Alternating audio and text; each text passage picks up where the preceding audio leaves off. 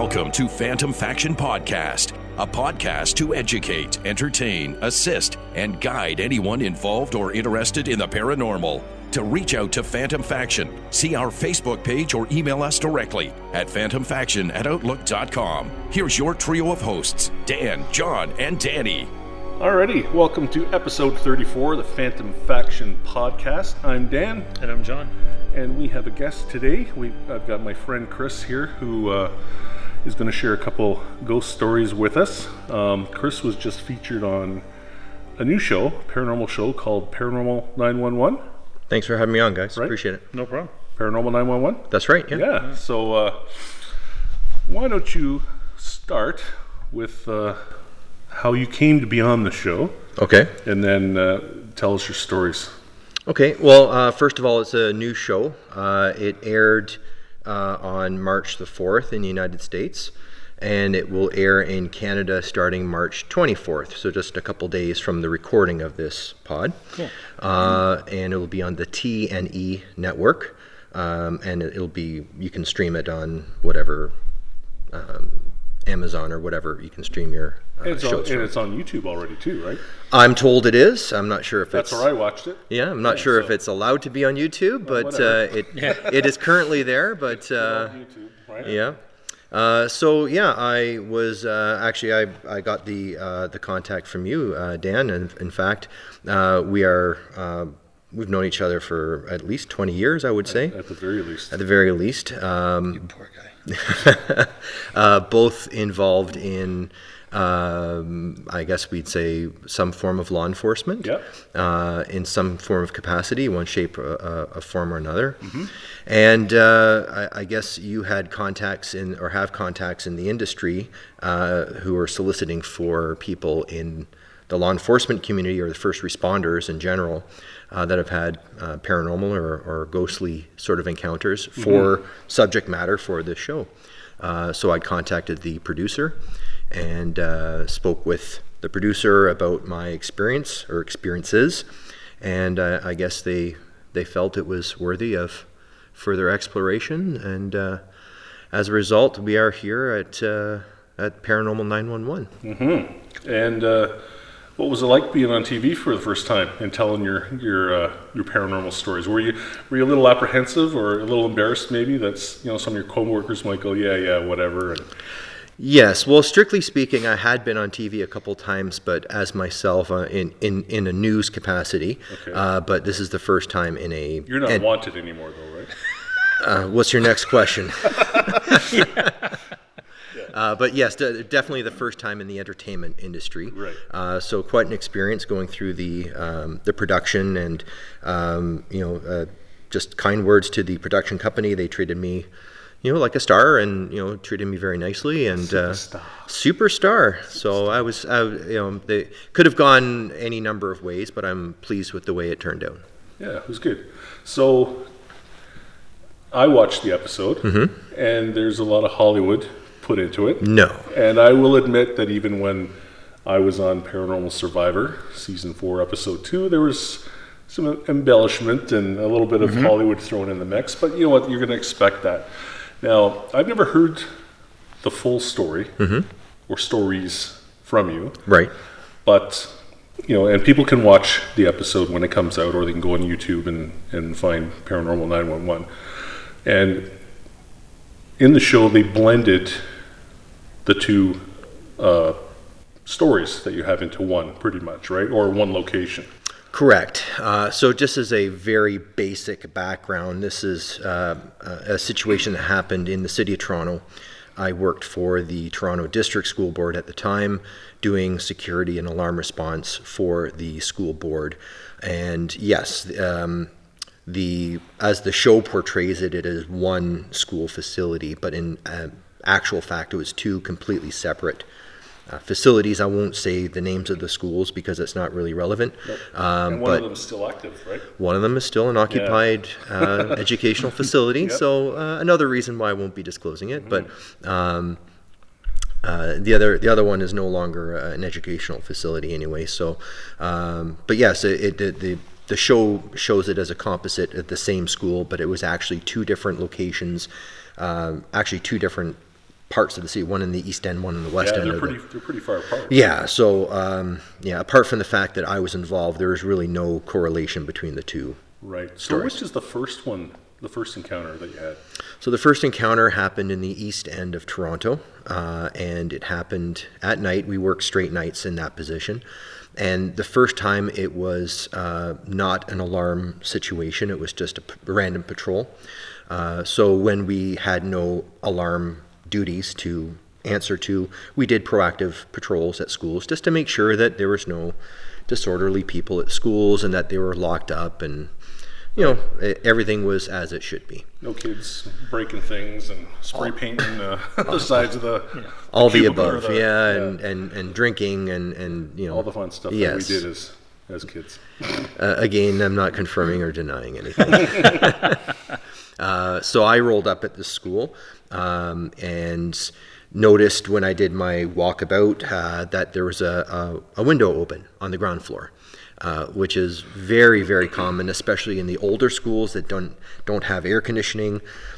They want to leave the windows open to get air into the classrooms. But obviously, we don't want the windows to be open at a school facility because now anyone can get in. It was quite a large kind of like a tilting sort of window, but someone could definitely climb through. So I entered into the school. I should mention that it was a 2-story school facility. And so I entered in through the boiler room, which is an external door. The way it worked at that school board is we had master keys that led us into one door at every school. And then there was a little lockbox with a set of master keys that granted us access to the rest of the school. But for us to carry master keys for some 700 properties, we couldn't do that. Yeah, no kidding. So we had one master key that led us into the building, and then from there we got the master keys. So in this particular case, it was in the boiler room, a metal box, about half the size of a microwave oven, mounted to the wall with a simple padlock on it.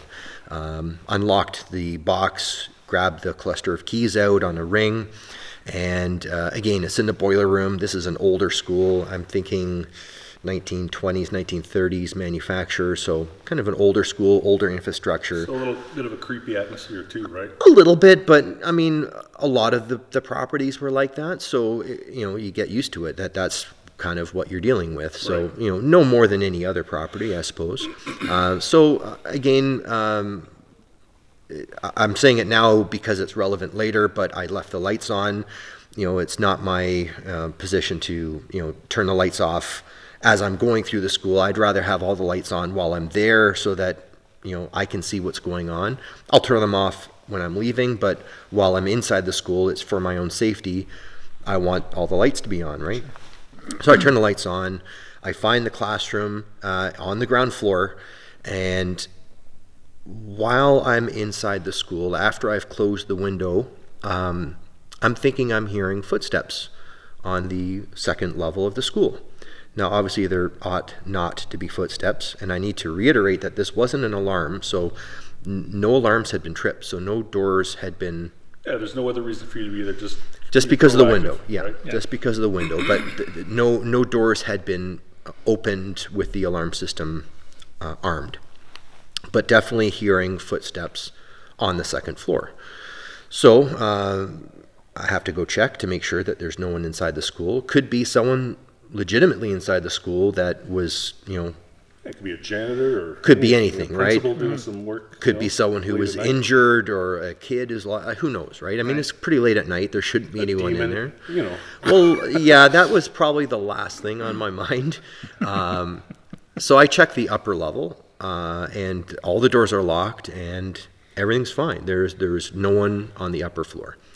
So, I'm thinking, it definitely wasn't an animal. It wasn't a squirrel or a raccoon or something. It was definitely human-sized.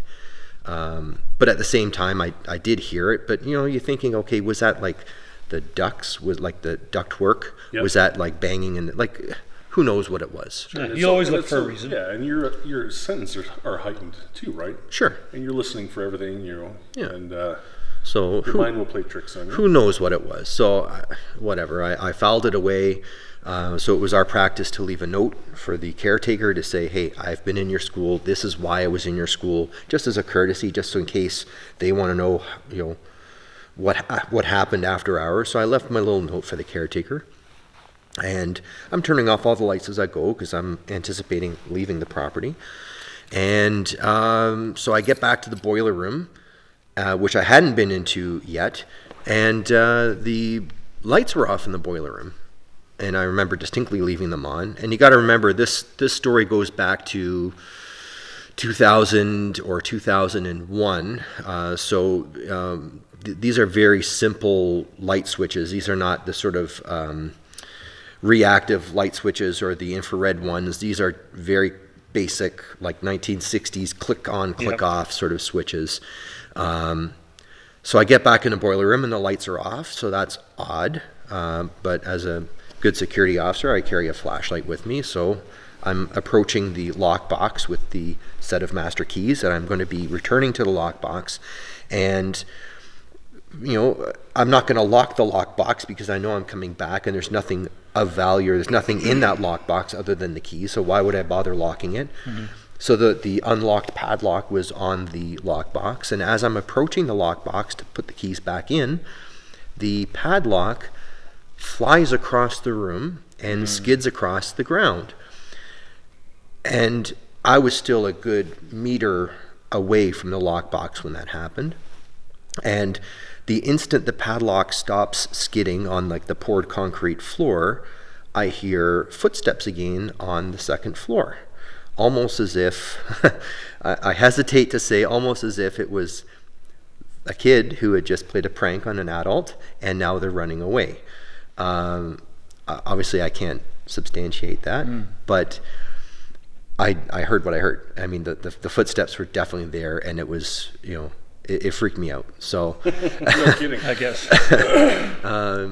You got to remember, I'm somewhat aware of the paranormal, and being a night worker, I listen to Coast to Coast with Art Bell, and a big fan of that sort of thing. So of course I'm aware of the players involved and the topics and the themes involved, but it's never really been my thing. I mean, I listen to it and it's entertaining. Sure. But whatever. Put the keys back, pick up the lock up the box, and got the hell out of there. Now, and that was it. How fast did you move to pick up those keys in the padlock? Well, you got to remember. Did you stand there for a minute and go, what just happened? Okay, so when John had his first encounter, he was more of like, oh, that's weird. Yeah, you process it. Right? He's trying to process it with his analytical, logical mind. But when this thing went flying across the room.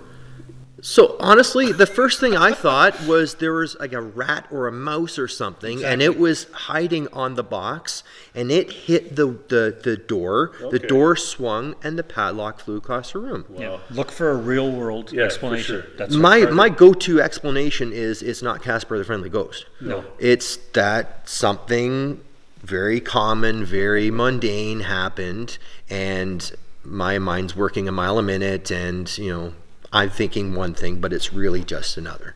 Yeah. But again, no mouse, no rat, nothing scurrying away. No, just Casper. Just the friendly ghost. Mischievous ghost. I'm not sure how friendly, but definitely mischievous. Mm-hmm. So anyway, that was it. So I locked the keys away, and that's it. Now, Did you make any official report about that, or just left it? The official report read that I was on property, the window was open, the window was ajar, I secured the window, everything was found in apparent order, and I am off-site. And I rearmed the alarm system, and that was it. Thank you. That was it. Not even in my personal notes, nothing.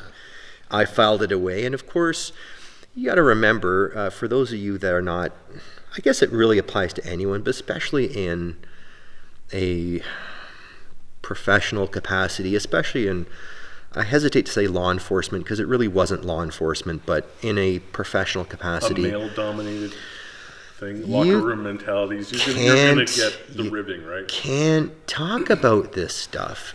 But when we were at dinner earlier, yes, or you were saying that a coworker or former coworker watched the episode already, yes. and he messaged you and said, "Was that such and such a school?" Yes. Well, it wasn't in relation to this incident. Okay. It was in relation to the incident I'm story. about to talk about. So- But yes, definitely, there was apparently a reputation that I was unaware of that maybe collectively we're not aware of, but individually we know. That's right.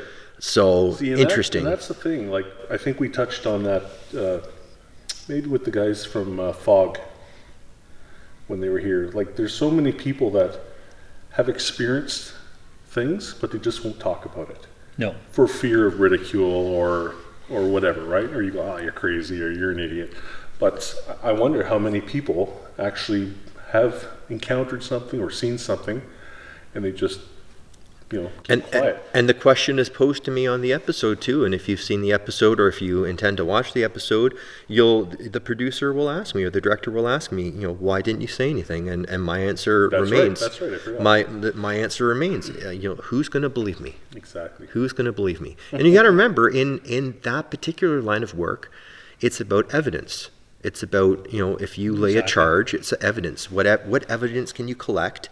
And if it goes to court, what is real that you can present in a court of law that's a real evidence? So the whole industry is about facts and about gathering the facts and separating your thoughts and feelings and everything else. You can't blame the ghost, right? You can't blame the ghost. Everything has to be quantifiable. You have to be able to articulate clearly in your notes and on the stand, if it goes to court, why things were the way they were. That's right. And if you go around saying, "Oh yeah, well things are flying off the wall," you're going to lose a certain amount of credibility because not everyone. You might end up losing your job. I'm sure everyone that listens to this pod might be open to it, but not everyone on a general level would be open to this level. And even if someone was with you, neither one of you probably would have put something in your notes. Even if you had a witness, right? You both would have talked about it, maybe. Yeah. Okay. Let's just keep this to ourselves. Or it's going to be, what did you do? Did you ever have to go back to that school? A few times, yeah. Yeah. And nothing. Were you a little bit hesitant going in? Or? Oh yeah. Well, yes. Oh. But to be honest with you, I was hesitant moving forward, especially with the next incident. I was hesitant with pretty much all of our properties, right? Knowing that anything could happen. And you didn't stop at the church and get a bottle of holy water for your duty belt or no squirt gun in your holster? No. All right, so the next story, I think the next story is actually pretty cool. Because we can relate to it as paranormal investigators, right? Well, I hope so. Again, this is something that I can reflect back on it and thinking, okay, so maybe this was what was in play. But anyway, I'll pose it to you and I'd love to hear your remarks. So this story happened about 6 months later. So I'm thinking early 2001 on this one, and the other one was summer of 2000. So the first one was a summertime, and this one was there was snow on the ground. I couldn't remember. Maybe it was a January or February. So this was an alarm activation, and in this particular school, this is in the west end of the city of Toronto, and the schools in this district have an alarm system that, or at the time, I don't know what they have now, it's been a number of years since I worked for that agency, but they have microphones in the school, and they actively listen in, and it was a very, very effective alarm tool. In fact, probably the best protected schools in our portfolio because the alarm system was so accurate that, if they heard broken glass, if they heard voices, they could call 911, the central station, and alert the police. Look, we have an actual break-in happening. It wasn't just a nuisance alarm that, we can't find the reason for it. This is actually, we're listening to voices inside the school. So this school had that type of alarm system, which was really good because, when we had, not only could they say we're hearing voices, but they could say we're hearing voices on microphone 4, which is the northwest hallway, for example. So they're able to, pinpoint it exactly where the alarm activation is. Unfortunately, in this particular case, all we got from the alarm company, so the structure was the alarm company was a third-party contractor. They would call my dispatcher, who was an in-house guy, and my dispatcher would send me on a radio call to the property. So my dispatcher was the intermediary between the central station and the guy on the road. So all I was sent to this property was an unknown noise. That's all the company was able to say, unknown noise. So you can imagine how problematic that is. Unknown noise, unknown location, but we're hearing something in the school. Right. So, yeah, chambering rounds or what are you hearing, right? Shocking noise. Who knows, right? So wait till the alarm patrol guy gets here.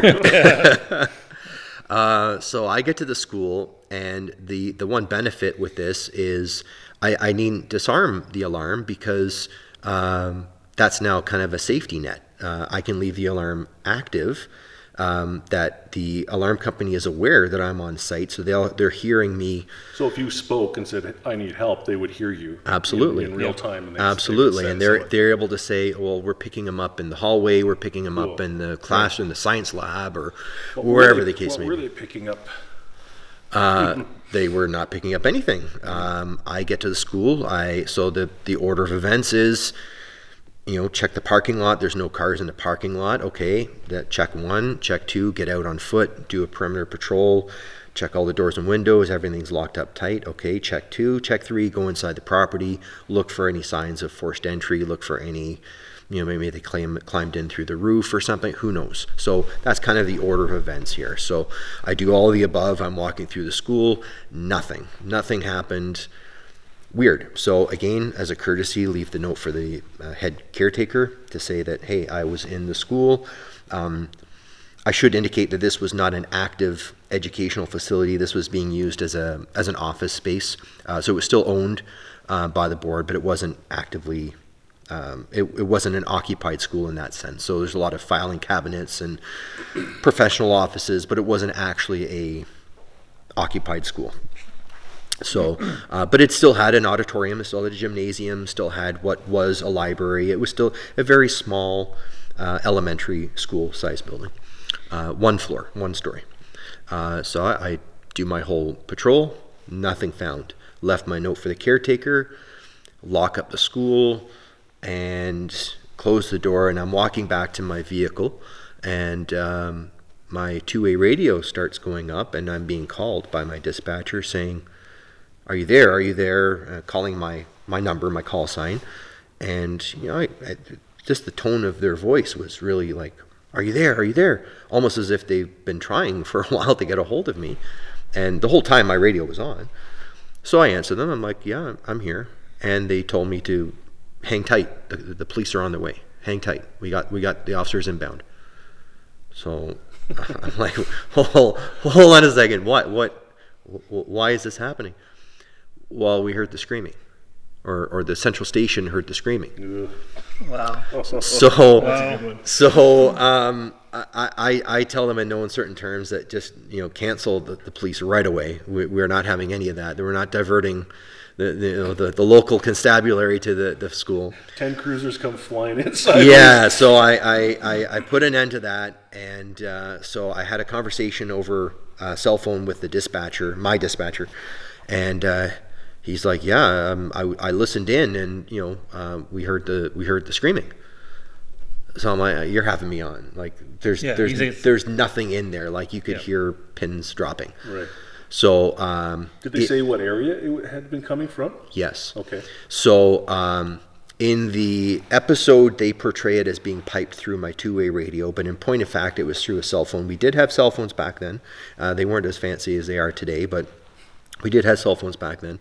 So I called the monitoring center, and I wish I had got a recording of it, but they played back the recording, and you could hear me, and it was me, and you could hear me walking through the halls, and wearing boots, and all this equipment on my belt swing, and the keys, and 15 pounds of stuff on me moving around, and apparently it was the microphone in the auditorium in the gym that all of a sudden I went quiet. So I had either stopped moving, or the sound of me moving was no longer being picked up, and you heard a young woman screaming, "Help me," and crying. And I'm hearing this over the phone a recording of me inside the school, and then I hear a woman screaming, and then about 30 seconds later you hear me walking again in the school and closing up the door, and you can almost hear me talking to my dispatcher on the radio because it's the microphone is right at the main entrance. So so I didn't hear anything. So I didn't hear anything while I was inside the school. But obviously my presence there had a impact, and maybe this is an EVP, or what you might call an EVP. I don't know. I'm not the expert here. Well, and I wonder if it was a residual thing from years and years ago, or if it was something that, like, she was actually calling for help. Like, because often when we do EVPs at locations, you'll get spirits saying, "Help me," and you're like, "Well, I don't know how to help you, and I don't know what to do for you." But it happens all the time. Like, they don't scream like the young lady spirit was doing with you, but we often get, that voice that says, "Help me." So the backstory, or the postscript to this is, I found out that school had been used as a temporary morgue during the Hurricane Hazel natural disaster in Toronto. What year was that? I want to say 52, but I'm not 100% sure on the that's the range. Yeah.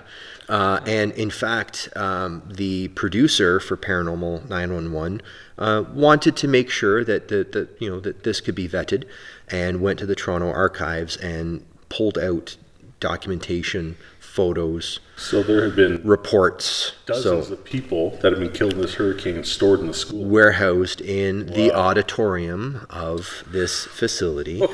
And the reason why was this was the closest public building to the ground zero, and it was also on a high elevation point. So it made sense. It was the only available public building that could have been used for that. So again, I don't know the numbers. I don't want to get it way off, but I'm thinking between 40 and 50 casualties. And I'm also told that there were some unaccounted for, like people that just got washed away, that were just never ever found again. And they were almost entirely temporarily warehoused in the auditorium for this defunct school location. That's her residual energy from when she was calling for help before she drowned. And then her body's stored there. Yeah. And holy crap. Yeah, I can see her. Holy crap. Yeah, so that was just that. And if you, that is still happening now. Like, if you went there enough, you'd get that EVP again. So that's where she... and this is the location where your friend messaged you and said, was it such and such a school, right? Yeah, and nailed it.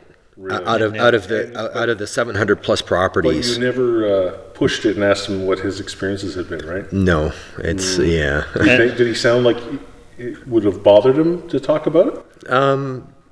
Maybe through email or messenger. Maybe in person over a drink. Maybe. Beers. Yeah. Yeah, that always helps. Might lubricate the story a bit, but. Well, if you get any other stories, then forward it to us, and we'll do a follow-up. That would be really cool.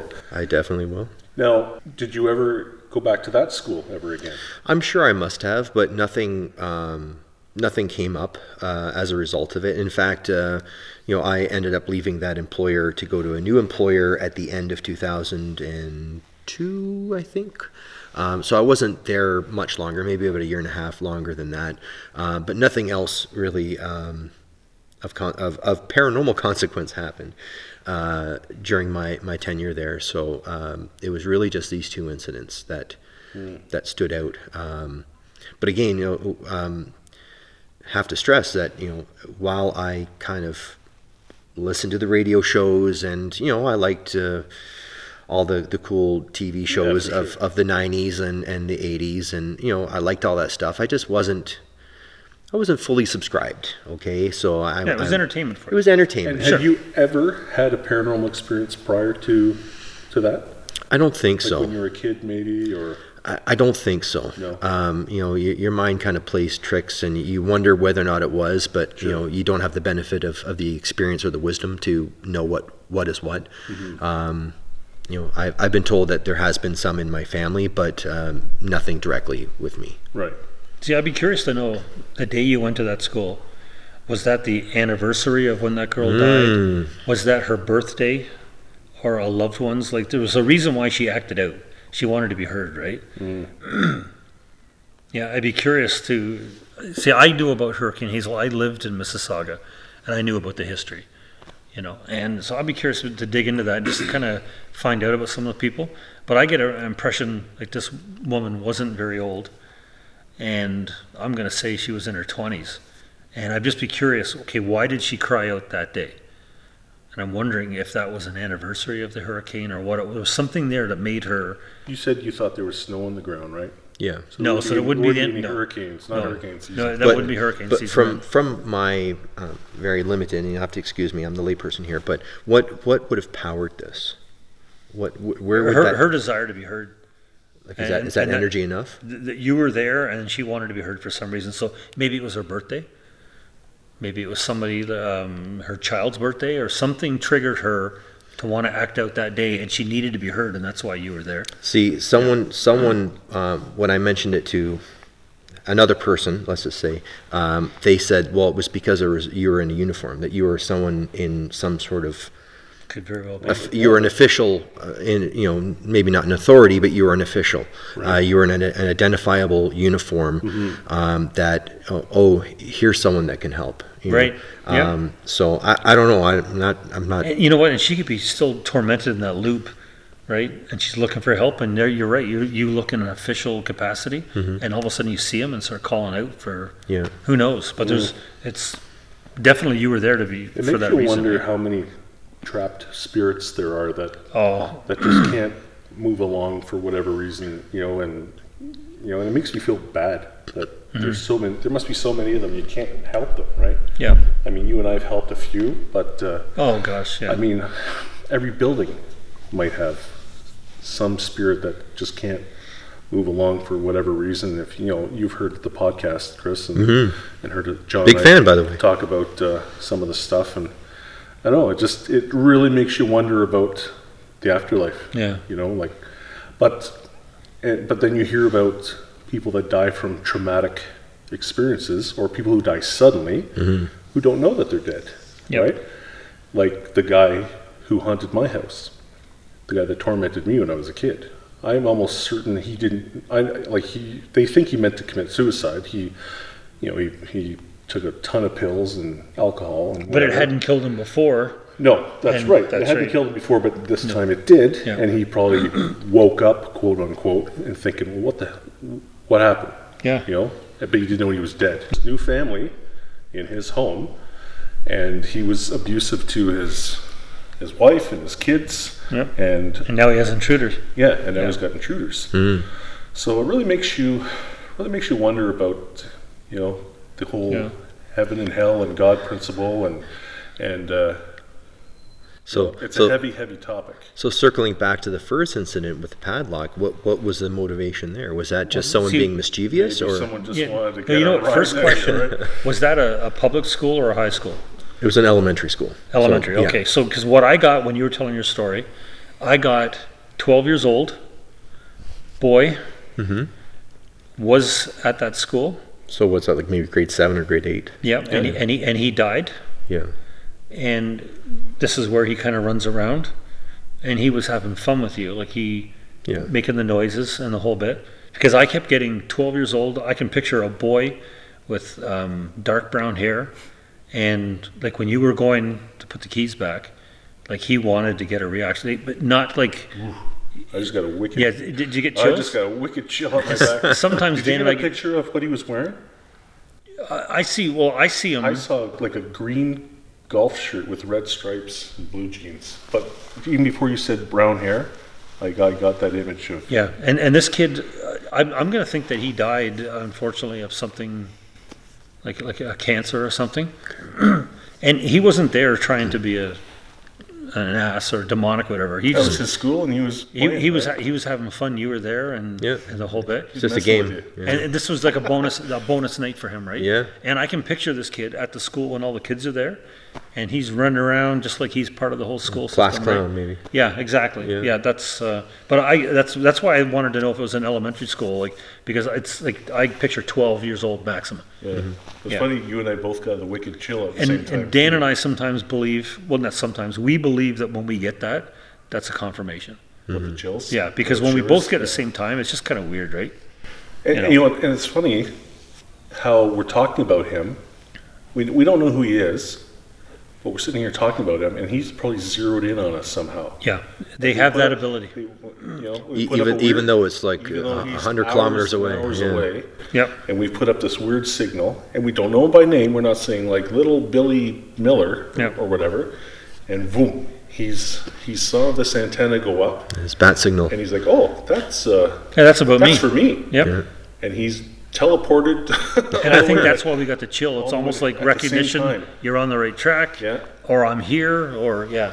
But I believe he died of like I keep getting something like a cancer, and it'd be cool if you go to that school. If you ever find out, I bet you we'd find a student that a died little of. plaque on the wall for him. Yeah, something, or yeah, exactly. But that's what I got. And when he grabbed that lock, he just wanted to see your reaction.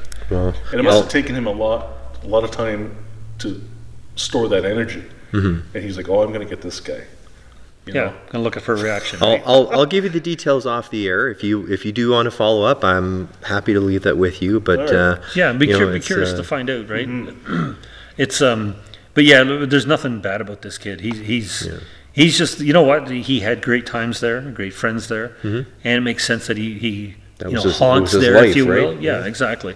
And then you showed up, and this was like bonus. Nobody's here at night, right? Bonus. You know, it's like Maybe he opened the window so you would stop. Right? And that's Well, not possibly. beyond That's a the realm of possibility possibility too, either. That's so- right. Yeah, we've had them open doors, Yeah. Knock on the kitchen walls, cupboards. Exactly. Move curtains, all sorts of things. So Exactly. Yeah. But it also says something about you that he showed that to you. And I used to think that was when things would show, I thought it was a bad thing. But actually now I think it's a compliment that they feel willing to do that. Because it's not like he was trying to, like, I want to make this guy crap his pants. No, he was just looking for. And to be fair, he didn't throw the padlock at me. No, it was that's right. away from me. Yep. So it wasn't, but it he still wasn't. knew you would react from this Yeah. Yes. padlock moving on its own, right? Yes. And also, you know what? He probably at that time knew that at some point this will come out and somebody's going to talk about me. And, Maybe, yeah. Exactly. sure. Exactly. I'll get 15 minutes of fame on a You TV got show. and you're 15 minutes of fame on a podcast. That's Wow. right. Exactly. Well, good for him. That's right. Yeah. I'll have Yeah. to ask for your autograph later. All right, talk to my agent. Talk to my agent. So I feel bad because we didn't. We just went right into the podcast. Oh, you're here, right. We should have done that. And we didn't say, "Hey, where's Danny?" Right? Yeah, that's right. We usually do it at the beginning, and We're not giving him a chance to talk. No, poor Danny. No. Yeah, he's sitting here and he hasn't got He has a anything. gag on. Sorry, He's folks. tapping So- his fingernail on Yeah, the. so poor Danny had to host another event in the area tonight, and that's why he's not here. You had to use that radio voice. And we're in the Crown Theater across the street, and the young lady that owns the place was Very kind. nice enough to let us back in here. So if you get that a little bit of a weird echo effect, we're in a movie theater sitting up on the stage. Yeah. And this is the theater, if you recall the Facebook page where Tony had a picture of that apparition go down the aisle. Full apparition of the That's lady. where we are. Did you see that one, Chris? I think so. Yeah, it's I'm right- just so trying that, to. that aisle right behind down you, there. right That's where where she the- went. Oh, okay. Right where the Trying to drywall picture is. that. And the other thing, just to go on that for a second, we had a really cool picture on my camera of The orbs? the orbs, but also that Oh, face. the face up in the window. But yet, when I sent it to Dan, the face actually morphed so much that we couldn't, like, It disappeared almost. yeah, we couldn't say to you, "Hey, there's the face." Because it But looked- when it we looked like all an looked old- at an it old here, man, right? yeah, when we all looked at it here, everyone agreed there's a face, and it was in that window, like, directly behind us. Yeah. And by the time it got to I Dan, just saw an orb. Just as the three of us Yeah. looked up there, This- John, it shot right to the window that we were looking at. yeah, this And we don't theater. often see orbs with our eyes. Like you usually catch them on camera. Right. but I just saw one go right into the top left-hand Yeah, this is corner. a really active place. It's young Billy Miller. It's young Billy Miller. Yeah. Oh, like the whole time we've been talking, Yeah. there's been someone running around over here to my right. Do you see anything? Like, have you seen anything peripheral moving? or anything while make we've you been just sitting kind of here? go, Because I know, John, you were looking over there earlier. and directly behind us Yeah, too. but there's been 2 or 3 people moving around over here. And I know there was, I think, remember the old lady, the floater? Mm-hmm. I think she was here a And little bit earlier on, I too. even think, honest to God, I think the boy from that school, I think he popped in. I really do. Really? I do. I leave, and I just get right now, I just picture this kid with dark brown hair. Yeah, curly, like wavy. Yeah, well, he's got a wave to it because his parents had let it go long a little bit, right? See, I got And, green golf he's got a shirt smile on his face, with a like little just, crocodile on the chest. oh, the That old kind of- Lacoste things. Yeah, like the old. I used to wear those and have the collar up. Yeah. I wanted to look cool. 3 layers of t-shirts on. Yeah, underneath. look cool, right? Yeah. But do you see anything, Chris? No, but I've never. I don't think I've ever seen anything. No. I mean, obviously, we've all seen things that we can't explain, Right. but nothing that I can say, hey, that's something. Yeah. See, and that's the suppressed antenna too, right? Because Danny, when we first started doing the podcast, even though he'd been part of SHIP doing the paranormal investigations for a while, he'd never seen anything. No. Until we started the podcast. And when we used to do that at our first location, that's when Danny first started to Yeah. see things. He didn't even see the bar bill for when it's his turn to buy the beer. Like, he didn't see nothing, right? He didn't see a thing. blind. Yeah, he's still blind to that. But yeah, Full Stevie Wonder on his yeah, And I think he forgot his wallet at home that night yeah, too. could be, yeah. But We're joking. Yeah. yeah. I would But love. now- I would love to. I would. Now he's starting to pick up on things because he's opening up to it. His antenna's going up, and Yeah, before you leave, we'll give you a bit of the Kool-Aid. It really helps. All right, Kind of good. kickstart things. All right. The George- First dose is free, right? That's exactly. Jones Yeah, Kool-Aid. yeah, exactly.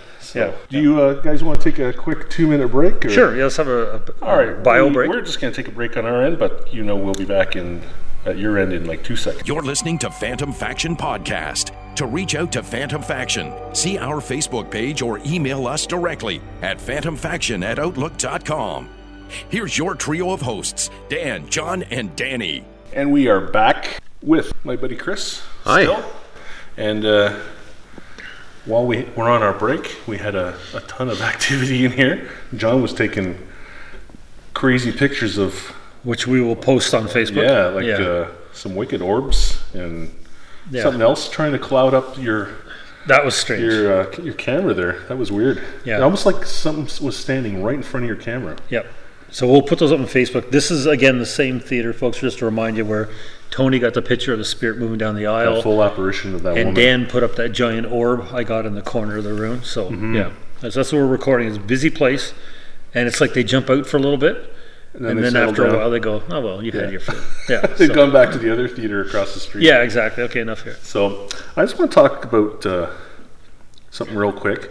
I picked up a book. Now, we have a listener out in the prairies, and her name is Chris, and she loves to read, like, paranormal stuff. And she's emailed me a bunch of times. Really nice lady, really smart, really articulate. Like, I love reading her emails. You almost have to be a genius to read them. But she puts a lot of effort into them, so I appreciate it. Because I'm a grammar Nazi for sure. Oh, I know. Poor Yeah, guy. You get my so- emails and texts. Yeah, I got to decipher them, right? So she told me about this book, and I had this thing in my hand at the bookstore probably a few months ago, and I put it back, and I wish that I hadn't. But now, because of her, I've picked it up again. I just ordered it. And it's called Sister of Darkness, The Chronicles of a Modern Exorcist.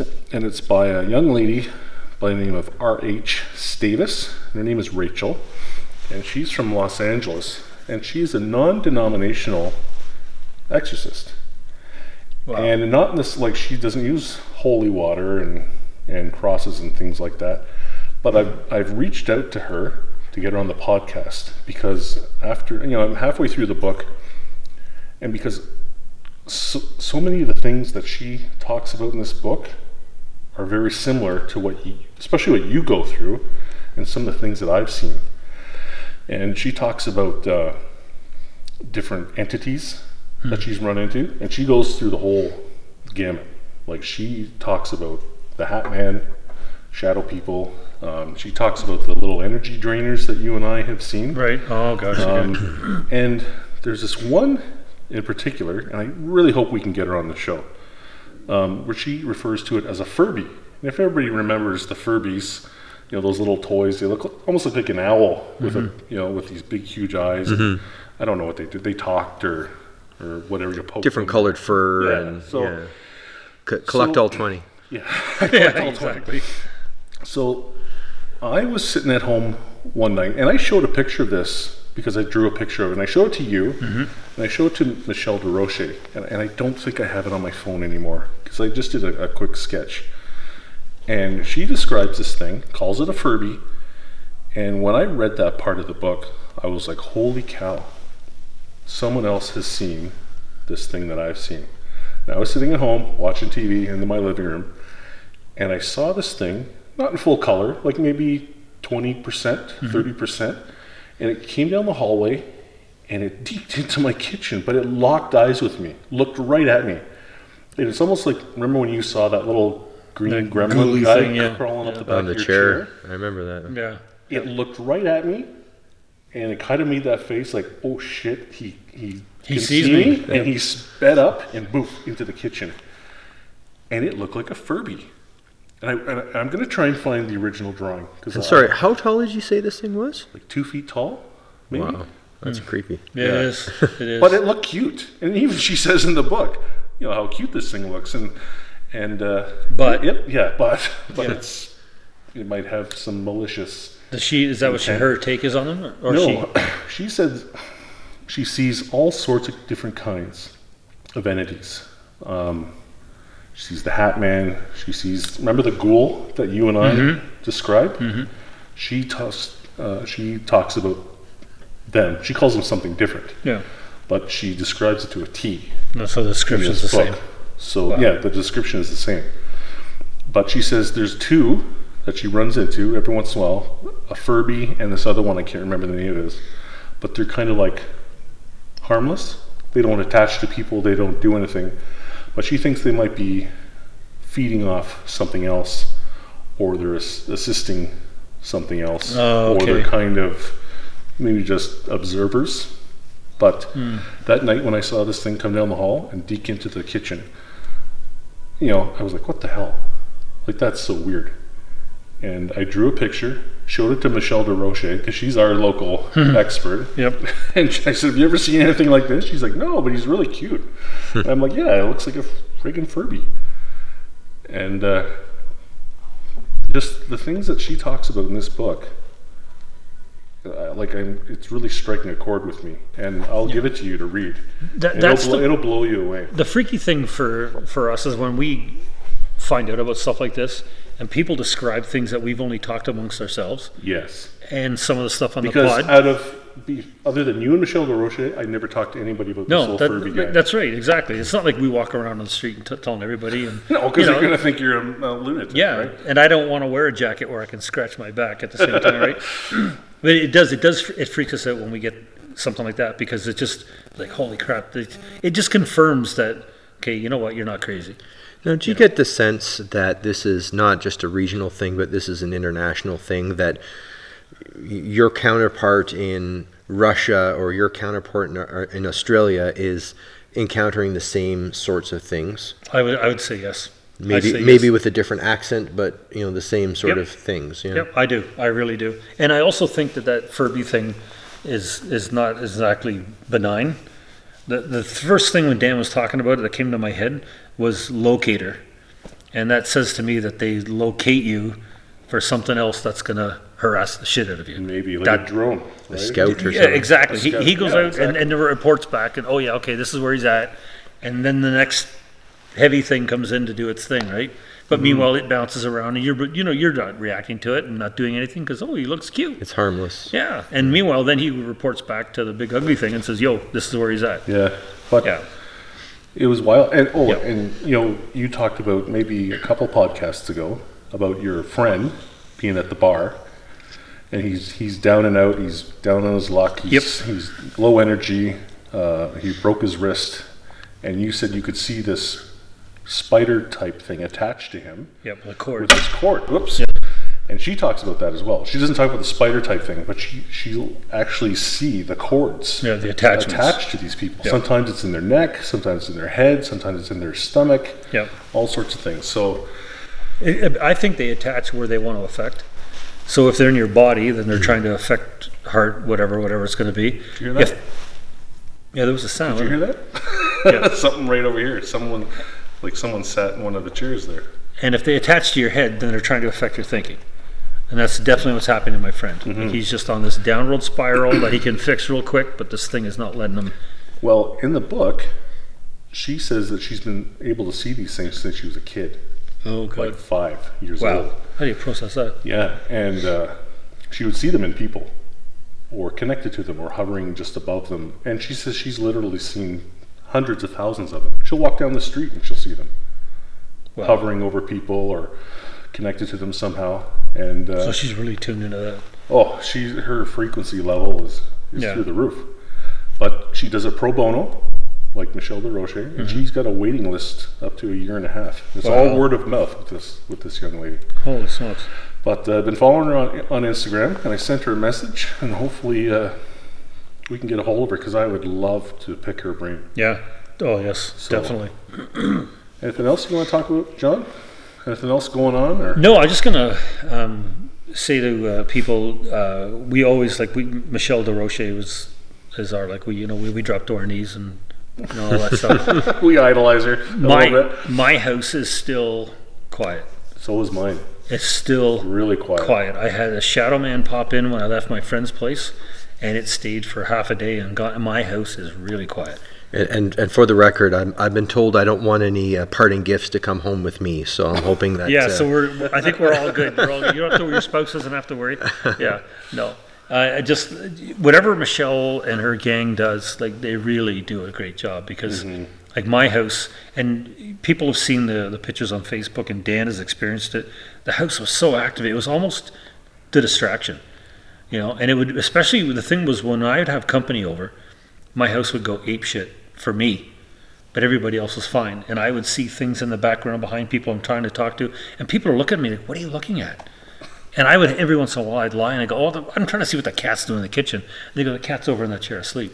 But and it's like funny. an idiot. But it's funny you should say that, because I've seen cats, and they will react to stuff that I can't see, and the cat will, all of a sudden jerk suddenly and look up in the corner or something, and I look and there's nothing there, but that cat is now tracking something. There's something there, but Yeah. you just can't see it. I can't see it, but that cat is tuned in or tracking whatever that is. Yeah, and my cat used to do that. And I'll say the only thing I get at my house now, I get noises on the outside of the house.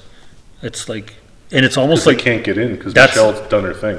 that's what I think. So- I think she's put a perimeter around this house.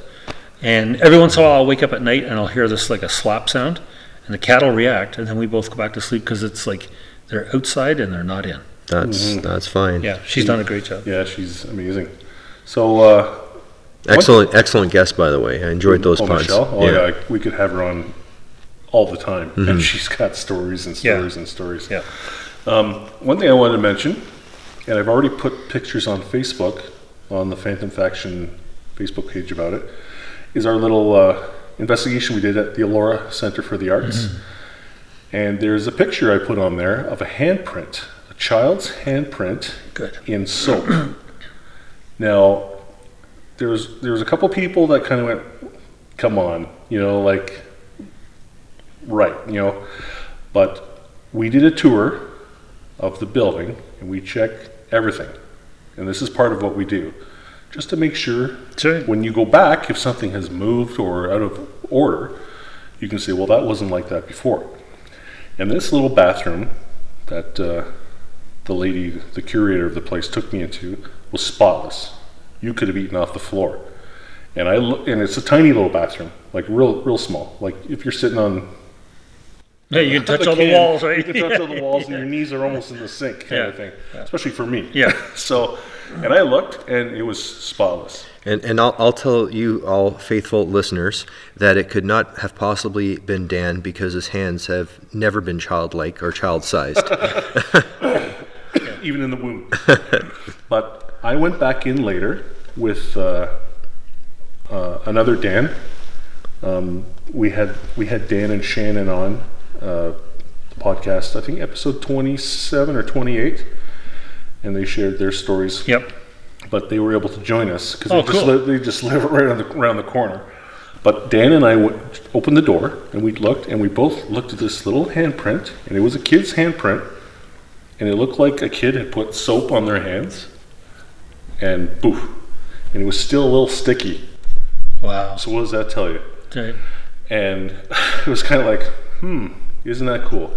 And the thing is, people that go into this building always comment on the energy they feel around these bathrooms.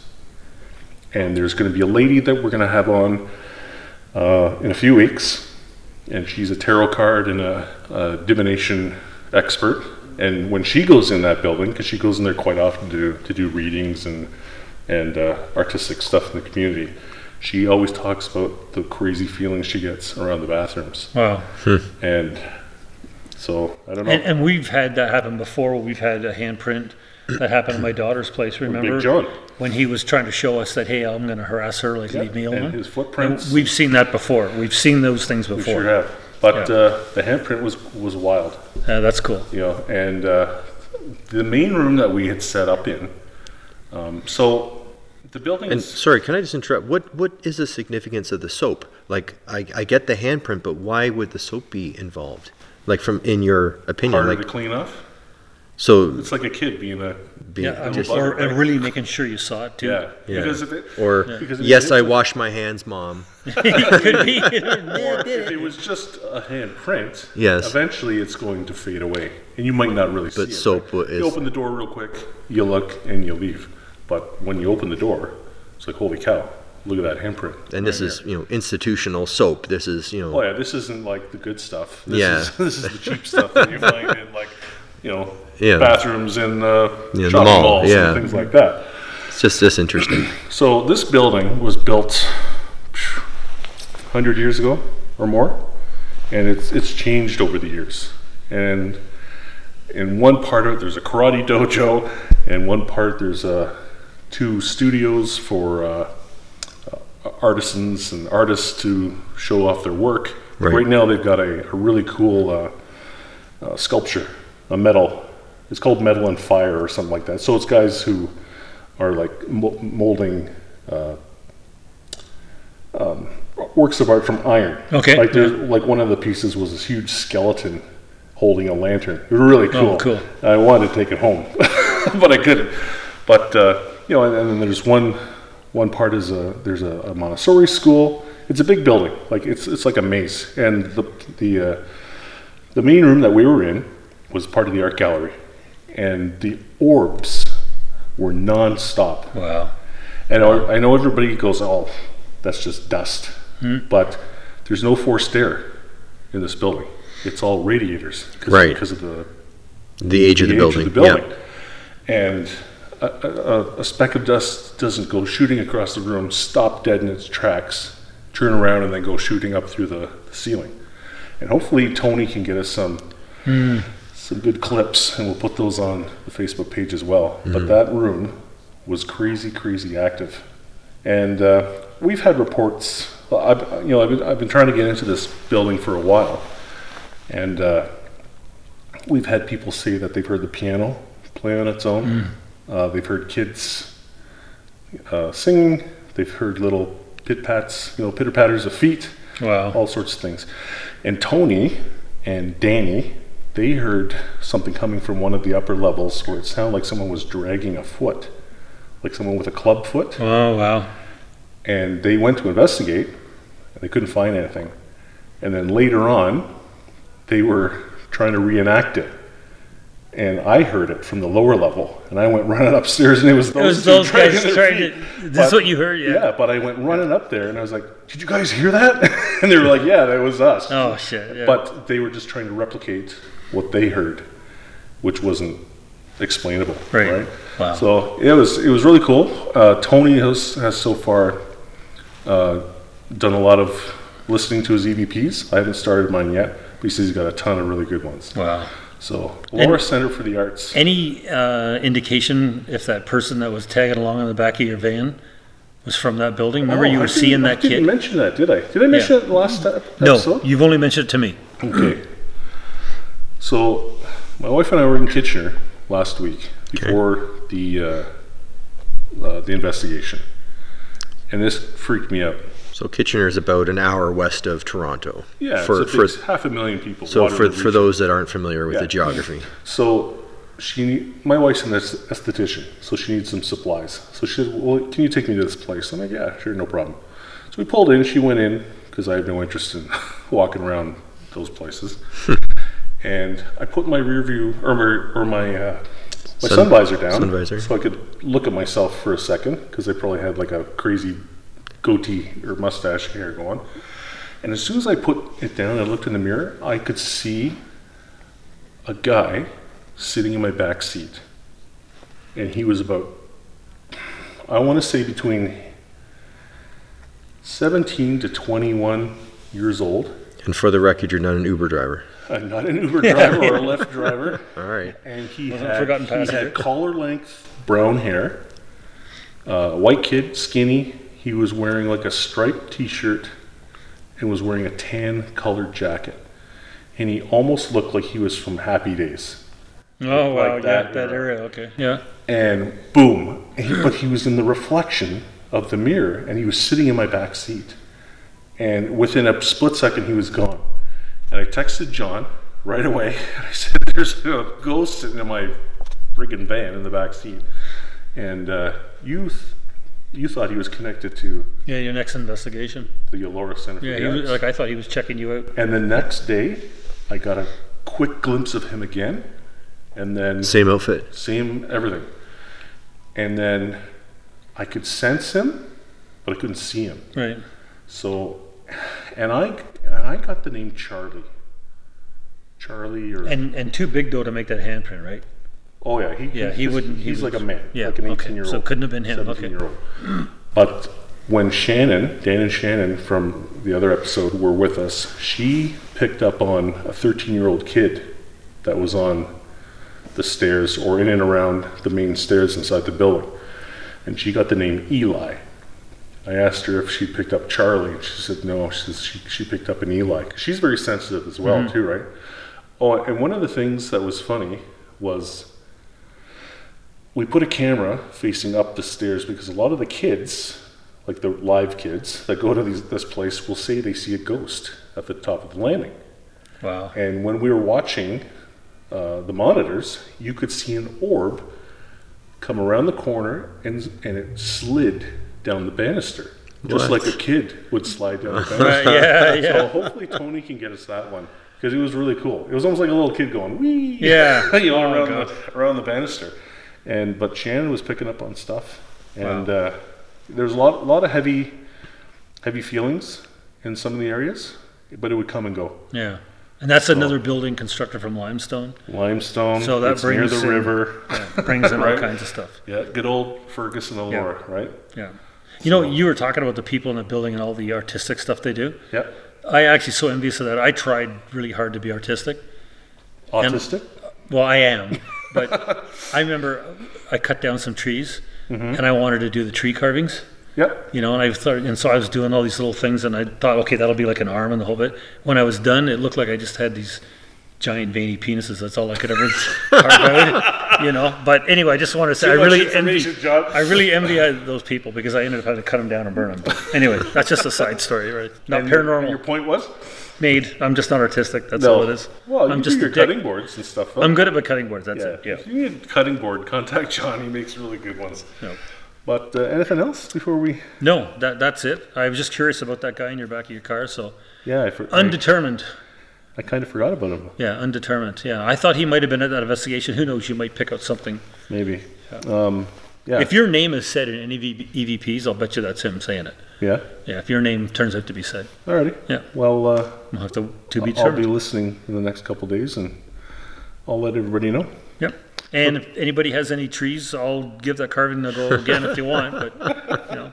So, Chris, thank you very much. For Yeah, that was being on very the cool, show. Chris. Yeah, thanks for having me on. It's been a pleasure. And plug the show once again. so it's called Paranormal 911. It's airing on March 24th on the T&E network.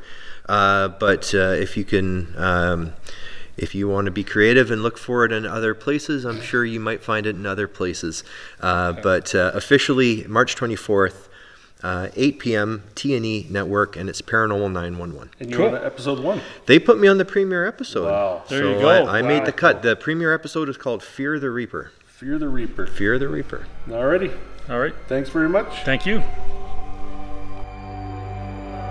Phantom Faction Podcast, a podcast to educate, entertain, assist, and guide anyone involved or interested in the paranormal. To reach out to Phantom Faction, see our Facebook page or email us directly at phantomfaction@outlook.com.